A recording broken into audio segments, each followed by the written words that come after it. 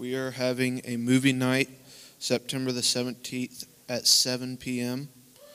to raise money for our trip called Accelerant. It's a great place where the youth go and learn more about God, get to know each other more. It's a wonderful spot. And we'll be watching Family Camp. It's a Christian comedy. And it's And it's a donation only when you enter. Popcorn and soda is $1 each. And thank you. Thank you, Sir Nicholas. Once again, September 17th at 7 p.m., that is this upcoming Saturday, we're having a youth fundraiser. It's a movie night. It's donation only for tickets, right, for entrance, but then drinks and snacks are $1 a piece. That is, like for Nicholas said, that is for our Accelerant trip that we take in January, and that trip always proves to be fruitful. All the years we've been going, that's a fruitful trip for us. And so the Lord works mightily in that. It's basically a youth conference, and so we go and we spend time in Gatlinburg, Tennessee, and we have services throughout the weekend. But our youth group always grows closer with one another, which is beautiful. More than anything else, those bonds are created there, so we love that. But we are about to play a memorial video to honor those who passed away in the 9/11 event.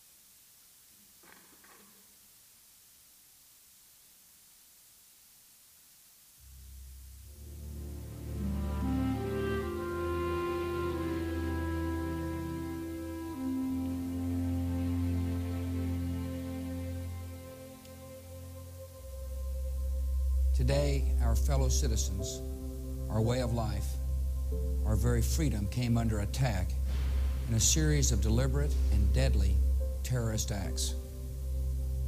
The victims were in airplanes or in their offices.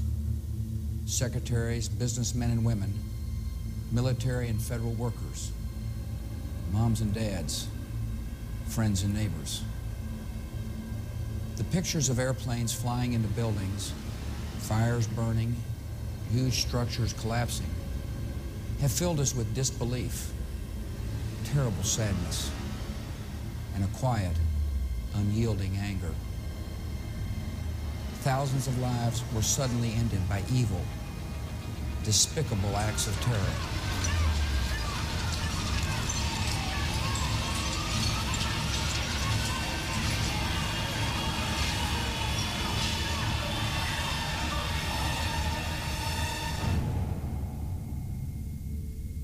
America was targeted for attack because we're the brightest beacon for freedom and opportunity in the world.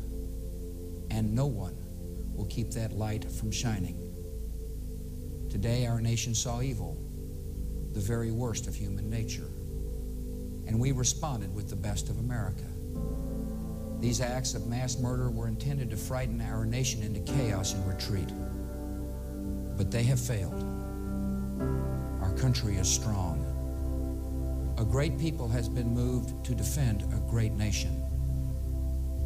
Terrorist attacks can shake the foundations of our biggest buildings, but they cannot touch the foundation of America. These acts shatter steel, but they cannot dent the steel of American resolve.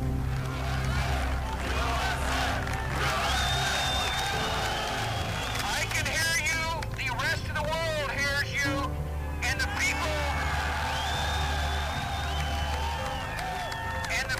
who knock these buildings down will hear all of us soon.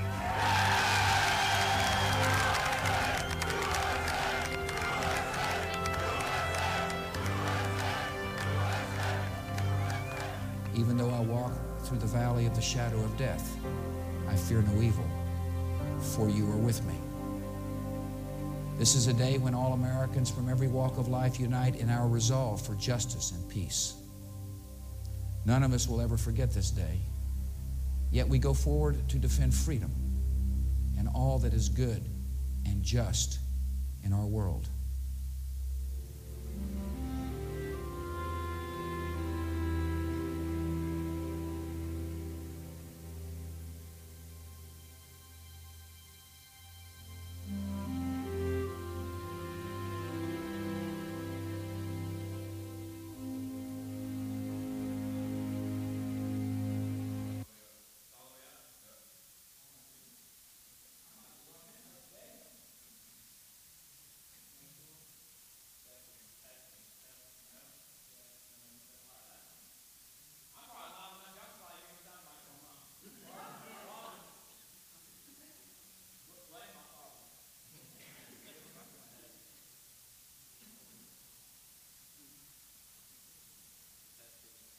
Testing. There we go. Today is 9/11, and once again, we honor the memory of those who passed away during that tragic event in our history of a nation. And I've known people who were very impacted by that situation. I'm sure all of you who are actually remember when it happened were highly affected by that, but one thing about us as Americans is we always come together to stand. And so I'm thankful for a nation that does stand for freedom, and for people who stand for freedom. But will you please stand as we pray together today before we enter into our time of the Word? Would you please raise your hands to heaven if you are willing to receive today? Father, we thank you for your love that is devoted. My goodness, thank you for your love that is devoted. Thank you for your love that is faithful when I'm not faithful. Jesus, we just thank you for your sacrifice upon the cross and what that means for us now and the realities of that we are able to walk in this new covenant life, this life of union with the Messiah. And so, Jesus, we just thank you for this day. Holy Spirit, I just pray that you start to open ears, open minds, open hearts to receive today. And that in my weakness, you are shown to be strong. Because where I am inadequate, you are so adequate. And where I'm insecure, you are the creator of the universe. And so, Holy Spirit, today, I just pray that you just speak through me. That it's a word of life, a word of encouragement to push us forward into this hard life that we're facing. And so, Holy Spirit, I just pray, as always, that you have your way amongst your people. In your mighty name we pray. Amen and amen. Kevin, you can turn me down a little bit, man.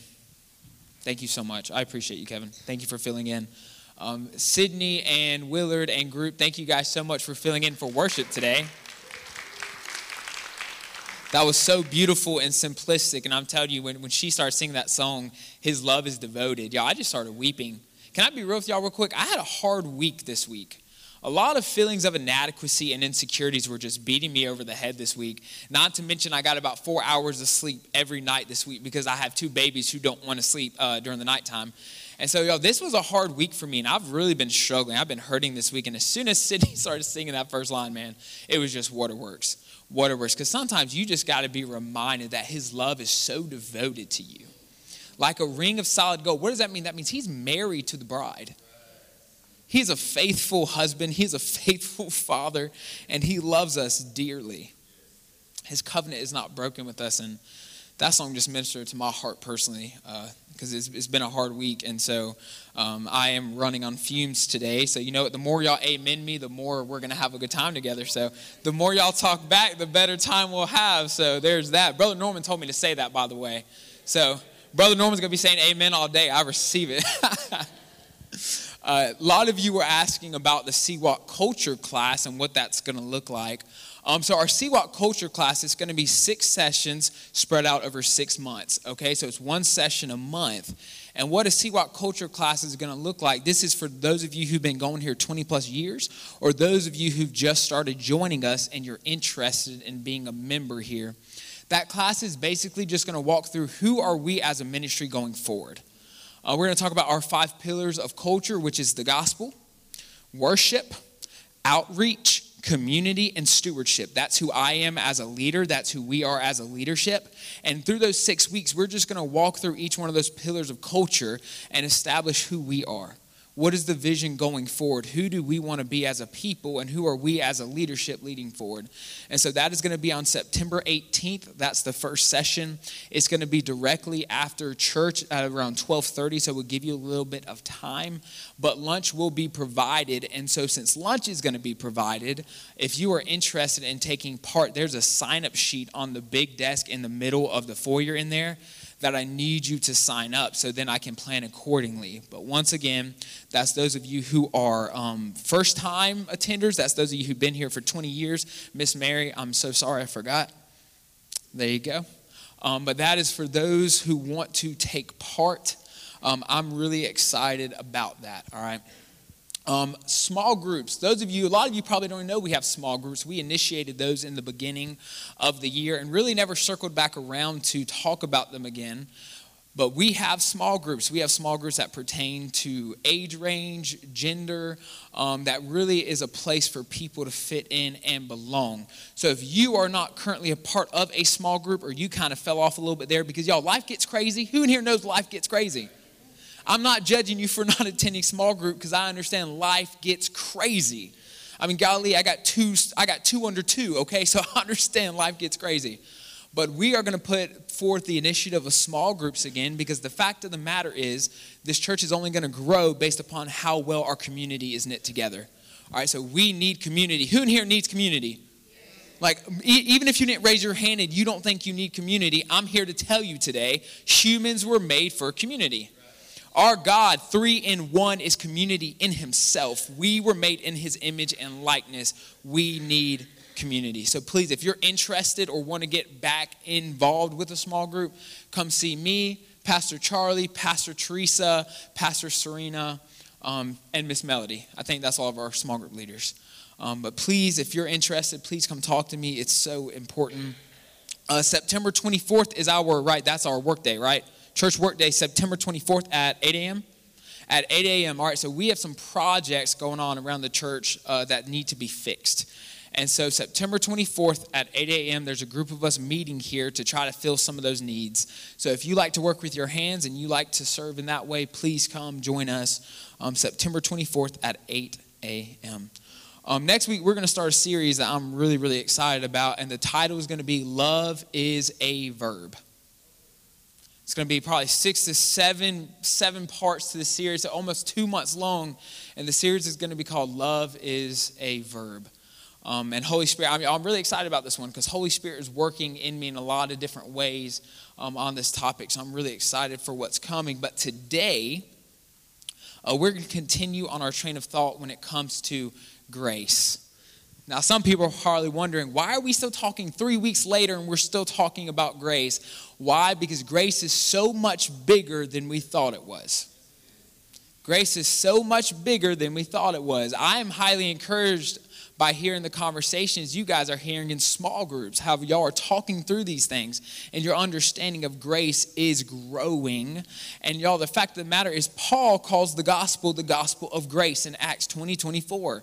And he says he labored in Acts 20:32. He says, I labored so you would believe the gospel of grace. Every single letter Paul wrote started and ended with a blessing of grace. I think grace is pretty important for us to walk in and understand. It's the very baseline of our faith. It is grace through faith that you are saved. It is the baseline of our faith. And if we don't properly understand grace, then our faith can't really stand. Why? Because the foundation is not solid. So we're going to do a little bit of recap over the past 2 weeks. And then our main passage today, if you want to write this down, is Titus 2:11 through 14. Titus 2:11 through 14. And this passage to me connects a lot of dots for us. A lot of you have had a lot of questions, and I need you to be patient because there's only so much I can say on a Sunday morning during a 40-minute session, right?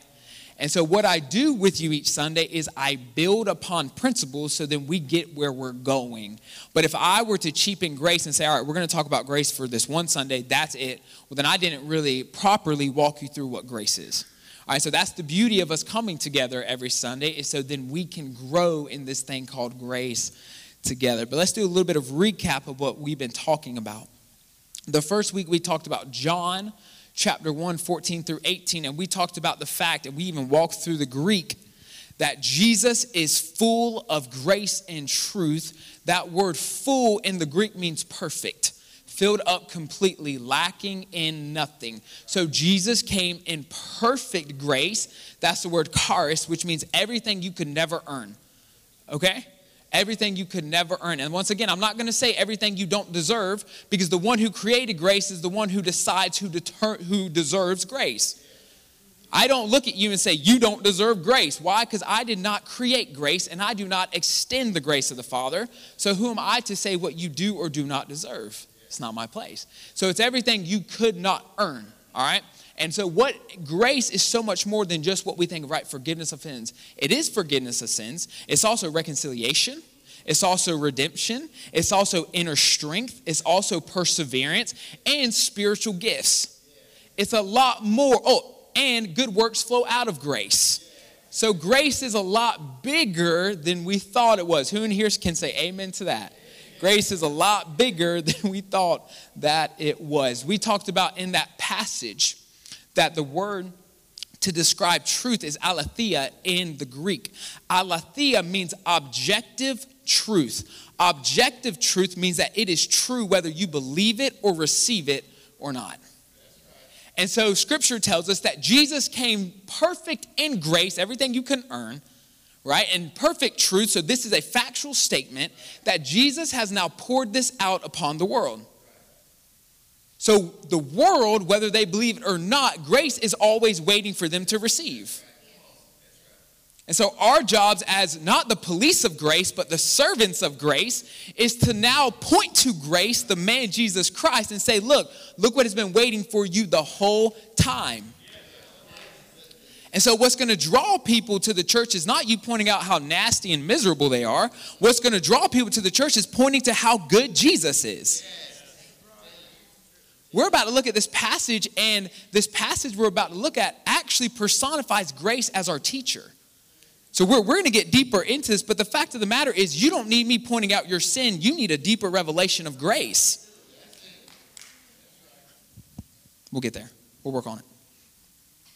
Grace does not become a reality until we place faith in it. I need us to understand this. The objective truth is the fact that grace has been poured out on the earth. Did you give yourself life? No. Are you putting breath in your lungs right now? No, you're literally breathing in grace in this moment. I need you to pause and think about that. Your literal life is grace. So what does this tell me? Y'all, Scripture tells us that the sun shines on the just and the unjust. Rain falls on the righteous and the unrighteous. Even non-believers are being filled with grace right now at this moment. Man, I don't know about that, y'all. That's beautiful to me. That every time I breathe, it's a reminder of Jesus. Jesus.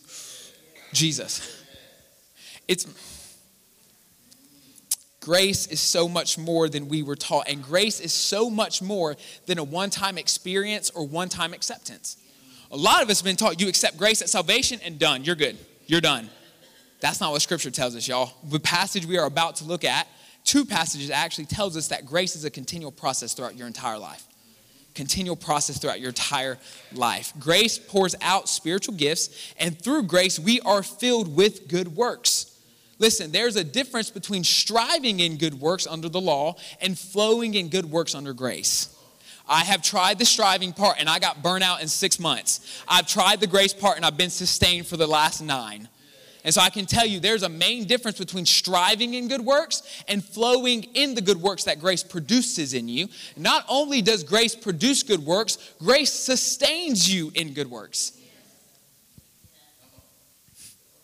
Grace unlocks the door to our gifts. I said this last week. It's so important. Grace unlocks the door to our gifts. We read the passage Ephesians 4:7 last week that said, through grace, Christ has poured out gifts on us. Through grace, Not through our own ambition, not through our own flesh, not through our own fleshly gifts, but through grace, we are then given gifts, our spiritual gifts. Grace produces good works and sustains us in them. And I'm going to make a statement that we're going to develop through the rest of this day, and this is the statement. You ready? You cannot take grace too far, but you can take it wrongly out of lack of understanding. You cannot take grace too far. We're about to look at this. Why? Because when you have a true revelation of grace, grace becomes your teacher. And we're about to look at the passage. It says, grace teaches you to deny ungodliness and worldly lust. So those of us who have a deep revelation of grace, listen, the fear that, you're going to take grace too far and you're going to have an ungodly life and you're going to live in the worldly lust. If you have a revelation of grace, it's impossible to do those things because grace teaches you a better way. And so we got to deal with this real quick. So I was talking about extremes last week, and we said you don't correct an extreme with another extreme. You correct an extreme with balance. Okay, and so Paul deals with what were called the Judaizers. We talked about them before. The Judaizers would come behind Paul's ministry, and he was preaching Jesus Christ and him crucified. Only by grace through faith are you saved. And then the Judaizers would come and say, yeah, that stuff is good, but also now you have to be circumcised. Y'all, that's bad news for a Gentile man who's 30 years old. I don't know about y'all. It's one thing when you're a baby. It's another thing when you're a grown man and they ain't got no type of painkillers or nothing back then. That's some bad news. And there ain't no bad news in the good news, so I'm just encouraging you. Jesus ain't telling. Anyways, so they were coming behind and saying, hey, you got to be circumcised and follow the law. That's some bad news. And Paul in Galatians says, anyone who comes behind us, even an angel, if he comes behind us and preaches another gospel, let him be accursed. Whew, hold up now. I don't know about y'all, but I'm not trying to be accursed. I'm going to preach the real gospel. I'm going to preach the gospel of grace. I don't know about y'all. I ain't trying to mix. I want to live in the overflow of blessings that I already live in. I ain't trying to get stuck in the old. I'm going to preach the new. Praise the Lord Jesus. And so in Romans 11:6, Paul makes this statement. He says, but if it is by grace, it is no longer on the basis of works, since otherwise grace is no longer grace. What is he saying? It's no longer about your works. You can't earn this thing. You can't strive hard enough to get this thing. So what is he correcting? A flawed mindset that now in Jesus, we still have to earn something. So he's correcting a flawed mindset. That is what the Judaizers were teaching. So that's one extreme. One extreme is now we want to police grace and we're going to tell you not to take it too far. We're going to tell you, you better be cautious with grace. But the fact of the matter is you don't need less of God's grace. You need a lot more of God's grace. You need a lot more of it. You need it every day. Every day you wake up, you better start praying, God, give me your grace for this day. So if anyone tells you you need less of God's grace, you better say, fool, that's another gospel. Like tell them straight up, that is another gospel. You don't need less. You need a lot more. And then there's the opposite extreme of what modern day we call hyper grace, which is grace that allows you to do whatever you want at all times with no consequences and no standards. First off, that's not actually grace. That's not hyper grace. Hyper grace means you're completely transformed to the image of Jesus. Let me pause and say that again. If you are living in hyper grace, you are now fully sanctified. So our understanding of grace is flawed. It's flawed. You cannot do this under grace. You do this under the flesh. So a lot of the times we want to do what we want to be doing and we disguise it as God covering us in grace. All right? And so that's the opposite extreme because we don't actually have an understanding of what grace is. And so Jude writes this. Jude 1:4 says this. For certain people have crept in unnoticed, those who were long beforehand marked out for this condemnation. Ungodly persons who turn the grace of our God into indecent behavior. All right, so let me read that again. These people are those who turn the grace of our God into indecent behavior. So what are they saying? Grace covers everything, so now let me go party. Let me go get wild. And so he's saying these people, no. That is also an extreme, taking it too far, misusing this thing we call grace. And so we have to be balanced, and the only way we can be balanced in grace is by allowing grace to be our teacher. Who's the best one to teach you about grace? Grace himself. So the passage we're looking at today is how do we find this balanced ground of truly living in grace? And the way we find it is by allowing grace to be our teacher. And once again, grace is so important in the scriptures. Grace is so important that every single letter Paul writes starts off with a blessing of grace and ends with a blessing of grace. I think that's beautiful. Who else in here thinks that's beautiful? Paul is saying, hey, everything you can never earn, I just hope it falls on you. I just hope it showers on you as a people. I just hope you walk in the goodness of the Father. Titus 2:11-14. For the grace of God that brings salvation has appeared to all men, teaching us that, denying ungodliness and worldly lust, we should live soberly, righteously, and godly in the present age, looking for the blessed hope and glorious appearing of our great God and Savior Jesus Christ, who gave himself for us that he might redeem us from every lawless deed and purify for himself his own special people, zealous for good works. King Jesus, let your word do the work today. So we're going to look at this verse by verse today. We're going to walk through this thing that grace is our teacher. And I love how Paul personifies grace as a teacher. And so verse 11, it tells us this: for the grace of God that brings salvation has appeared to all men. This is the passage we dealt with in the first week, is it not? Jesus, the Word of God, became flesh. Grace has appeared to all people. Now, through Jesus Christ, the offer of salvation, sozo faith, healing, deliverance, wholeness, and freedom can be found in Jesus. Did you know that word salvation is sozo faith? It doesn't even actually have to do much with the afterlife. Jesus is talking about now. So those who place faith in Jesus can be made whole now. You can be freed right now. You can have deliverance right now. You can be healed right now. So Jesus comes and he says, hey, look what the world's giving you. Nah, you don't want that. I got something so much better for you right here. And guess what? You don't got to earn it. You don't got to strive after it. My Father loves you so much that he sent me here to give you a gift. And so that is talking about the passage we dealt with 2 weeks ago, that we literally walked through the Greek and laid it out for us of what that means. So now Jesus has appeared bringing this free gift, the free gift for everyone who would receive it. And listen, I think oftentimes in the church, we don't present salvation that way a lot of times. We don't present, hey, you're desperate. You need Jesus. You're longing for this. Okay, now follow A, B, C, D, E, F, G, and then you can get to Jesus. And oftentimes people come running to the church for Jesus. They accept Jesus. They're hungry for Jesus. But now you got to do this and you got to do that. And then we heap the law on their head instead of teaching them the standard that was set by Christ. Do you understand? There are no more rules in the new covenant. There are standards that we live by, that Holy Spirit and grace now empower us to live to the standard. And what's beautiful about verse 11 is this is the gospel in one verse.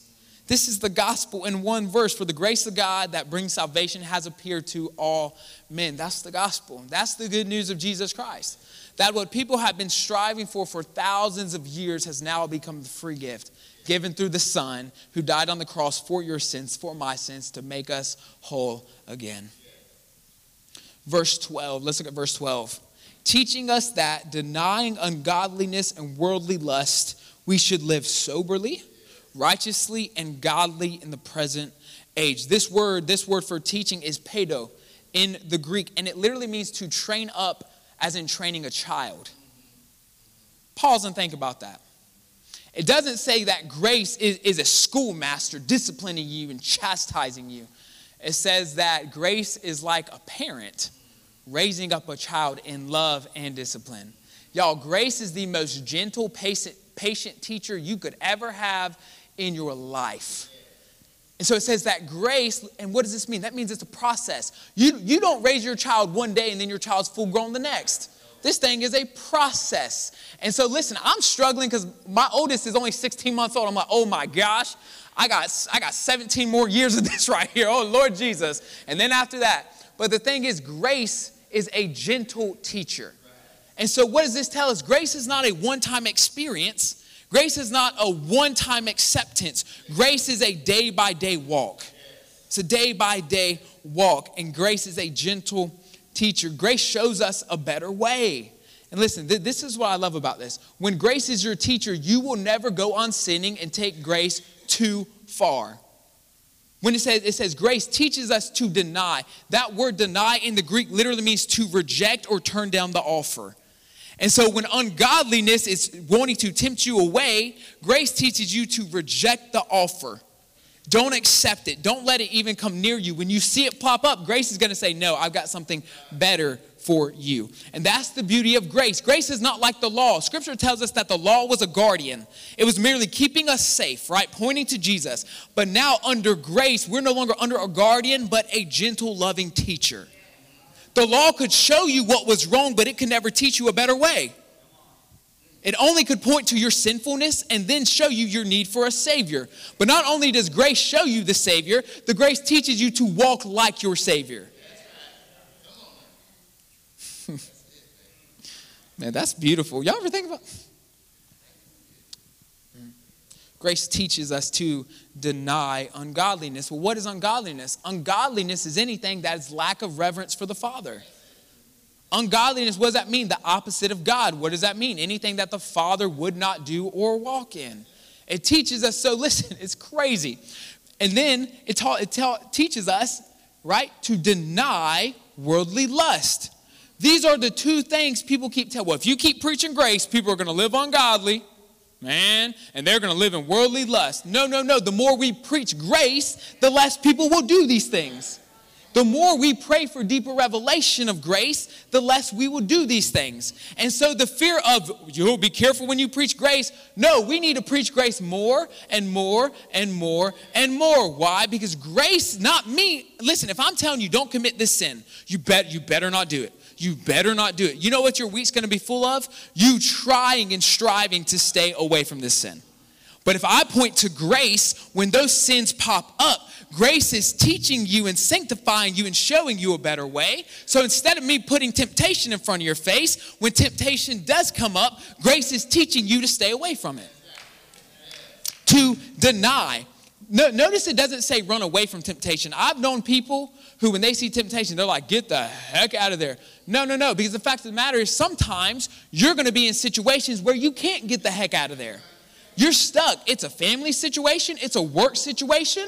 And you can't get out. But grace will teach you to deny it. Who in here knows anything about basketball? When someone gets blocked at the rim, what do they say? Denied. Y'all, what does that mean? When temptation comes your way, grace teaches you to smack that thing into the stands. Like that. That is what grace does. We think, oh, meek, mild grace. No, grace teaches you to be like Jesus. So the two things that we're so terrified about people doing with grace are the very two things that Scripture tells us grace denies. Listen, I need you to hear this. For those of us who've had a misunderstanding about grace, the very two things, and this is why a lot of Pentecostal pastors don't preach about grace, it scares us. The very two things that we tell people to, no, grace is going to take you there. Grace actually teaches you and trains you up and shows you how to deny these things.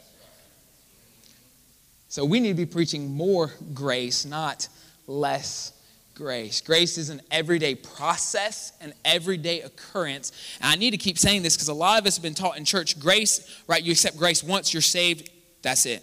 No, I need to tell you again, grace is an everyday process. It's an everyday occurrence. Who in here is a perfect human being? I need to lay on the ground for this one. Like I can't even get up. Who in here is perfect? Nobody. What does that mean? Every day you need grace. Every day you need grace. And every day you wake up, you're experiencing grace. You couldn't earn your life, but God freely gives it. Every time you breathe, you are experiencing grace. Why? Because you can't create the own oxygen in your lungs. And you definitely can't sustain it. So the fact of the matter is every day you wake up and every moment that you're breathing, every moment that you're walking, you are actually covered in the grace of God. Believer and unbeliever alike. Rain falls on the righteous and the unrighteous. God is a good Father. He lives in agape love, goodwill towards all humankind. That is grace. there's a passage, this is not really what we're going to get into today, but Hebrews 4:14 through 16. I want you to study this during your week. Hebrews 4:14 through 16. And I'm just going to read it real quick. And verse 16 is really what I want to talk about for a second. Seeing then that we have a great high priest who has passed through the heavens, Jesus, the Son of God, let us hold fast our confession. For we do not have a high priest who cannot sympathize with our weaknesses, but was in all points tempted as we are, yet without sin. Let us therefore come boldly to the throne of what? The throne of grace, that we may obtain mercy and grace and find help in our time of need. Pause and let's think about the description of the throne of Jesus. It doesn't say the throne of power, doesn't say the throne of might, it doesn't say the throne of judgment, it doesn't say the throne of condemnation, it says the throne of grace. The one who is grace personified now sits on the throne of grace. And now we through Jesus, why? Because he sees you, he knows you, and he does not hate you. But he sees your weakness, and in your weakness he is made strong. And so he's not out here to condemn you when you mess up. Actually, he is glorified when he is able to give you strength in your weakness. So through his grace, we are made strong. Paul is really struggling in one of his letters, and he writes, and he says this. He says, there was a thorn in my flesh, and 3 times I struggled with this thing. So I pleaded with Christ 3 times, take this thing from me. Take it from me, Lord. I can't do it anymore. And Jesus answers and says, I'm not taking it away. My strength is made perfect in your weakness. My grace is sufficient for all things. So those of you who are struggling in this season, you better start running to the throne of grace. Because before his throne is everything you could ever need. All things to make you sufficient in all things are found before his throne. Romans 8:31 through 39 talks about the great love of the Father. And scripture says this, is Jesus going to judge us? The one who's justified us? No, absolutely not. He is the one who's by the right hand of the Father interceding on your behalf. So the one who could judge you is the one who doesn't judge you, but the one who pours out grace and grace and grace. That is why where your sin abounded, grace much more abounds. And before his throne of grace, not his throne of power. Y'all don't need more power. You need an understanding of grace. Why? Because Jesus walked in grace and truth, and his power flowed out of his grace and truth. Just as God is love and his power flows out of his love.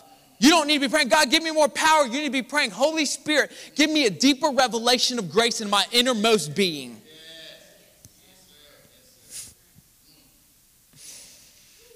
Deeper revelation of grace equals deeper levels of sanctification.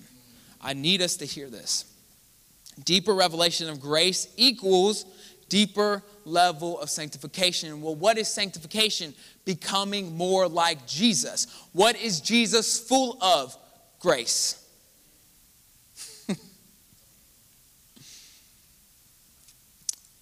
And I love the second half of verse 12. What does grace teach us? So grace teaches us to deny 2 things, ungodliness and worldly lust. But what does it teach us to do? And I love this because it's all encompassing. And so grace teaches us to live sensibly. This word sensibly in the Greek is sophronaros, which means a self-controlled life.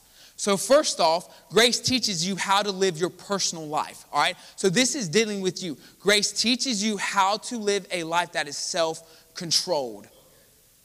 Which if you are living self-controlled, right, through Holy Spirit inside of you, what are you no longer really going to struggle with? Worldly lust.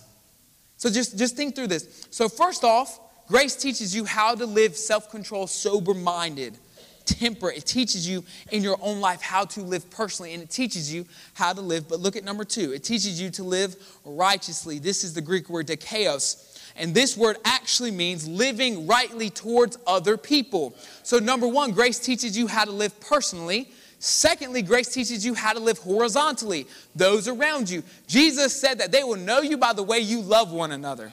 No greater love than this, than one lay down their life for their brethren. Jesus set a standard, and it's this standard. What does love require of me? Grace teaches us how to live rightly according to our neighbors. I don't know about you, but when I was in my flesh without Holy Spirit, it was almost impossible for me to truly do right to my neighbors. Why? Because I always had my own selfish ambition and my own agenda in mind. It was never let me help you. It was let me help you so then you can help me, or what can I get out of helping you? And so grace shifts your perspective from seeing people as objects to be used now to seeing people in the image of God. And grace now teaches you how to live according to the standards of Jesus. So number one, because why? It starts with me first. Grace deals with you first. You need to see the lineup of what this passage is saying. First off, grace teaches you how to live. How often are we so focused on how other people are living that we forget to let grace have its work in us first? So the fact of the matter is, grace works on who first? Me first. You first. It ain't working on everybody around you. Not everybody around you is messed up. You're probably the one who's messed up. I mean, let's pause and think about this. Holy Spirit reveals what's truly in our heart to us. And through grace, he teaches us first about ourselves. Secondly, he shows us and teaches us how we are to walk amongst our brothers and sisters. Not just your brothers and sisters in the faith, but everyone you come into contact with. It's crazy because Jesus shifted the whole focus in the ancient Jewish culture, and according to Judaism, your whole faith was vertical. You only looked up. Everything you ever did was pointing up. There was passages like, obviously, treat your neighbor how you'd want to be treated. But Jesus takes it a step further. He says, love those who hate you, pray for those who persecute you. And so their whole faith is vertical. And so then Jesus comes and he starts saying stuff like this. All right, you're at the altar and you remember that a brother or sister has an offense against you. He says, leave that on the altar and go make it right. To the Jews, they're like, what are you talking about? This ain't got nothing to do with them. This got to do with me and God. Jesus came to shift our whole focus from being vertical to horizontal. And that's one of the main downfalls I see in the American church is we have not let grace have its work in us because we were taught grace is a scary, bad thing to do. And so therefore, we have not lived in a horizontal and vertical faith. We've only lived in a vertical faith. A vertical alone faith is not an impactful faith. You, through Jesus, were not created to be a new creation for you. Pause and think about this. You were made a new creation to impact those around you. Why? Because the old you could not impact those around you positively, only negatively. And so Jesus came to shift our focus from only vertical to horizontal, and now out of a vertical love, it flows horizontally. It's a shift of focus. It's a shift of perspective. And number three is this, to live godly. It's the word eusebos, which literally means living right towards God. What does this mean? It teaches you to live a life that honors your Father. It doesn't teach you 80 rules and steps to please him. It teaches you how to live your everyday life that is just glorifying to his name. This is why Paul says, whether eating or drinking, do it in the name of the Lord, because everything you do in the right mindset, in the right motive of heart, is glorifying to the Father. The Father created you to eat, you can eat to his glory. The Father created you to sleep, you can sleep to his glory. Everything you do can be glorifying to the Father, and through grace showing you the goodness of God, you now come to an understanding of what it means to live the life that he created you to live. So through grace, we learn how we ought to live in ourselves, how we ought to live towards one another, and how we ought to live towards the Father. Now, that's a lot bigger perspective about grace than you've been taught, huh? So grace is our teacher. Grace teaches us to live this way. And I love how the verse ends. It says this right here. I love it. In the present age. Now pause, that present age is not our present age. That word is aeon, which means that their time. We're about 2,000 years later, so that's not our present age. But does our present age not need grace? Does our present age not need Christians living out the light that was put in through us through the Son, that we are to shine in the darkness? Does the world not need that? And so why does grace teach us to live soberly? Why does it teach us to live righteously and godly? Why? So our light can shine to those around us.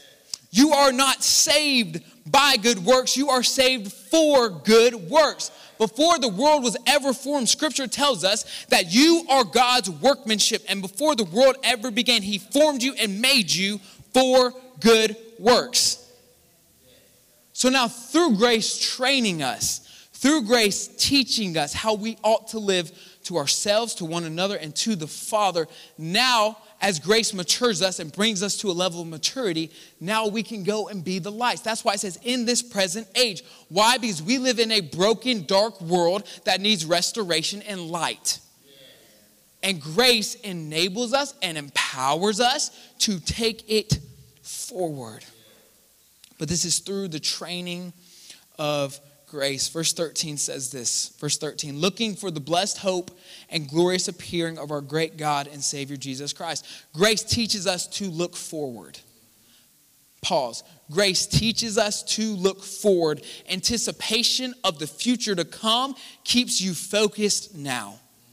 I need you to hear this. Anticipation of seeing Jesus, anticipation of being literally in the kingdom of God keeps you focused now. Why? Because it keeps you focused on something far better than what you may experience here and now. The reason temptation is successful in this life is because we lose sight of something better.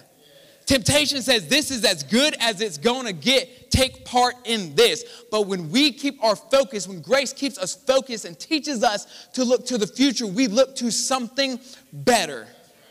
When you see something better, you don't go back to worse. You just don't. When I met my beautiful wife, I never went back to things before her because I found as good as it was going to get, okay? So when you see better, you don't go back to worse. So grace teaches us to look forward to the better. Why would I settle for this now when I know I'm going to have this in the future? So anticipation of the future keeps you focused now. And anticipation of the future keeps you focused on His goodness. Can I tell you the vast majority of times that I have sinned, which means to miss the mark, I lost sight of the goodness of the Father in seasons of hardship. Seasons of hardship had tricked me and made me lose sight of the goodness of God, and that is when I shot and I missed the mark.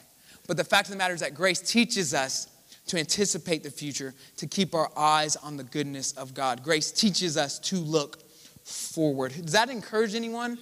Okay, pause. I want a real honest moment. Has anyone ever just felt stuck in the point in time you're in? You can't see a week down the road. You can't see 3 weeks down the road. And you're stuck where you are in your flesh and you feel miserable and lonely. Can I encourage you today and this week, let grace teach you how to look forward. Once again, let grace teach you how to look forward. This season too shall pass.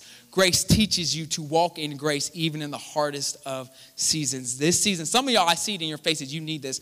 This season too shall pass. Doesn't last forever. Let grace teach you in this season. In verse 14, let's finish up with verse 14 if I can get my paper. Who gave himself for us that he might redeem us from every lawless deed and purify for himself his own special people, zealous for good works. Grace reminds us of the price that was paid. Grace reminds us of the price that was paid. When you see Jesus on that cross and you see his blood flowing for you, it's really hard to step outside of grace when you are able to see what he's done for you. There's a deep revelation that comes when you acknowledge what Jesus really did is really true. Y'all, pause. Sometimes Christians accept Jesus as a hell insurance policy. We accept Jesus because we don't want to go to hell, but he never truly became real to us. So grace takes you in deeper revelation of what he did for you. So not only do you now accept him because you were afraid at first, now you accept him because you love him. Can I tell you, love makes the difference. Love will keep you in a marriage. Fear will run you out of a marriage. I'm going to say this again, because this is how we ought to view the husband, us the bride. Love keeps you in a marriage. Fear drives you away. Love is what keeps you. Love is what sustains you.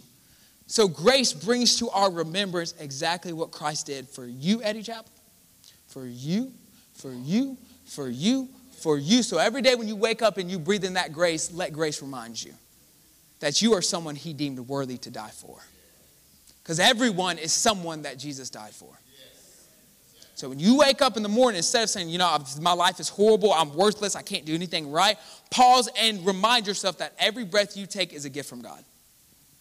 And that he deems you worthy to still have breath in your lungs. It's a gift. It's a free gift of grace. And why did he do it? Why did he die for us? And I love this. To redeem us and free us from lawless deeds and to purify us for himself. I need you to pause and think about this. He did this to bring glory to himself. Now, us living to a standard of grace, we ought to bring glory to his name. He died for you for a purpose. Why? Because he saw you, he loved you, and there's so much more potential in you than you could ever imagine. I just need some of us to hear this because some of us have been trained in church. We come in, we sit, and we leave. And Monday through Saturday, we're not effective in who we were made to be. There is a mission for you. He did not die for you just so you wouldn't go to hell. He died for you so you would now build the kingdom of heaven on earth. This is why I've said over and over, you are to live on mission. There are missions for you every day through the Spirit so you can impact people, so you can build the kingdom, so you can serve in the good works you were created for. This is why he died. It says to redeem you, but so you would belong to him. And look, I just want to read how this finishes. This blows my mind. His own special people, zealous for good works. The only way you're going to be zealous for good works is if you have a revelation of grace. Grace produces good works and grace sustains good works. So why did this passage start with grace? Because Jesus wants you functioning in grace. The way you will be his own special people, living zealous for good works and good deeds, is if you live in grace. So this passage starts because grace teaches us to live the life that Christ died for us to live. I'm going to say this again. Grace teaches us to live the life that Christ died for you and I to live. The fear that preaching grace produces Christians who don't care about obedience is actually an unfounded thought. Grace teaches you to be obedient. I'm going to say this again. The fear that preaching grace to Christians makes us disobedient is actually false. It's a fallacy. It's not found in Scripture because grace teaches us to be obedient. You see, under the law, they strive to be obedient to God because they were terrified of God. Under grace, we don't strive. We exist in God and we're pleasing to him because we are his children and he is our loving Father. You see, love is everything. We need more of God's grace, not less. You can't take grace too far, but you can take it wrongly. So let me pose this. In this season, grace is teaching us, but my question to you is, are you listening? In this season, grace is teaching us something. Grace is taking us somewhere. Grace is showing us something. Grace is teaching us and training us to be the people that God intended for us to be. And so instead of thinking, why is pastor preaching on grace still? I want to ask you, are you listening? Because I don't need to teach you the ABCs of successful Christian life. You need grace. You need grace to show you this Christian life. You need grace to sustain you and to make these things come forward. Because the fact of the matter is, I could be a great motivational speaker and you may be going hard for 2 weeks, but then life gets hard and you fall off. Do you know what sustained you in this life? Grace. Doesn't matter how well I speak. It doesn't matter how motivational I am. Life is hard. Who can attest to this? My words are only going to mean so much to you, but the grace of God has been poured out through the Son, Jesus Christ, and now permeates the earth. And so my question is, do you see his grace? When you wake up, do you focus to see his grace? Do you not just see it? Do you acknowledge the fact that every moment you're alive, you're breathing in grace? So in this season, grace is teaching us something. And in this season, grace is teaching me something. And I want to encourage you that grace is a patient and gentle teacher. You may not get it right the first time, the second time, the third time, but grace won't hold it against you. Grace will not put you in a place of condemnation. Grace will not make you feel judged and cast aside. Grace will gently pick you up, pat you off, put a Band-Aid on your boo-boo, and send you going. That is who grace is. Grace is a person, his name is Jesus. So in this season, I'm going to pose a question one more time because it's important, because I've heard a lot of comments, a lot of people have said things, and that's okay because I'm trying to build something. Does everyone understand this now? Grace is so much more than we thought that it was. So much more than we thought that it was. And this is why so many Christians fall so often. It's not because they don't have Holy Spirit. They got Holy Spirit. It's because they have no understanding of grace. And when you have no understanding of grace, you have no understanding of how to receive grace. Because when you fall, you can stay down real easy if you don't receive grace. So I'm building a foundation here for us to be effective and walk in this Christian life. First, there must be a foundation of the gospel of grace, which literally means the good news of grace. The law came through Moses. Grace and truth came through Jesus. Will you please stand with me?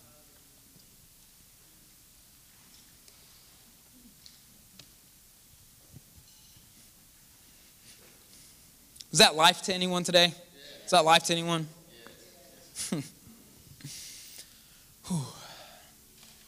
Would you raise your hands to heaven with me? Father, we just thank you for your grace. We thank you that your grace is objective truth. It has already permeated the earth, and now through our faith, we can live in the reality that Jesus died for. And King Jesus, in this season, I just pray that you continue to work on our minds and our hearts. You make us gracious. You make us people who walk in grace. You make us people who live according to the standards of Jesus, because grace has taught us to do so. And so, King Jesus, in this season, we just receive grace. Father, I pray right now in this moment, people in this church learn how to truly receive grace for the first time. Instead of beating themselves up, instead of calling themselves worthless and terrible, that they receive grace. That we're a people that don't only receive it, but we extend it so freely. As Christ has given to you, so now you freely give. Let us be a people of grace who walk in grace and walk in truth. And King Jesus, in this season, grace, grace, we just speak grace as our teacher. Teaching us not to follow rules, but teaching us to deny ungodliness, to deny worldly lusts, to train us up as a parent to their child, but then to teach us how to live sensibly, righteously, and godly in this present age, not for ourselves, but because those around us need it. That those around us need to see grace. They need to see Jesus. They need to see the cross. They need to see a better way. They need to see a higher standard. They need to see a deeper love, a more broad grace, deeper mercy. So King Jesus, I just pray that through your grace, teaching us and training us and transforming us, that we become the people of grace, the children of peace, people of love. That we would live godly lives, not through striving, but through existing in your Spirit, following the way of the Holy Spirit, keeping in step with the Holy Spirit. We thank you for grace, that it transforms us, teaches us, and trains us. I pray that we go out this week and we walk in grace and we extend grace. And day by day we have a deeper revelation of grace. In your mighty name we pray. Amen and amen. Right. Thank you guys so much for being with us today. Pastor Betty, do you have food across the street? There's food in the outreach ministry across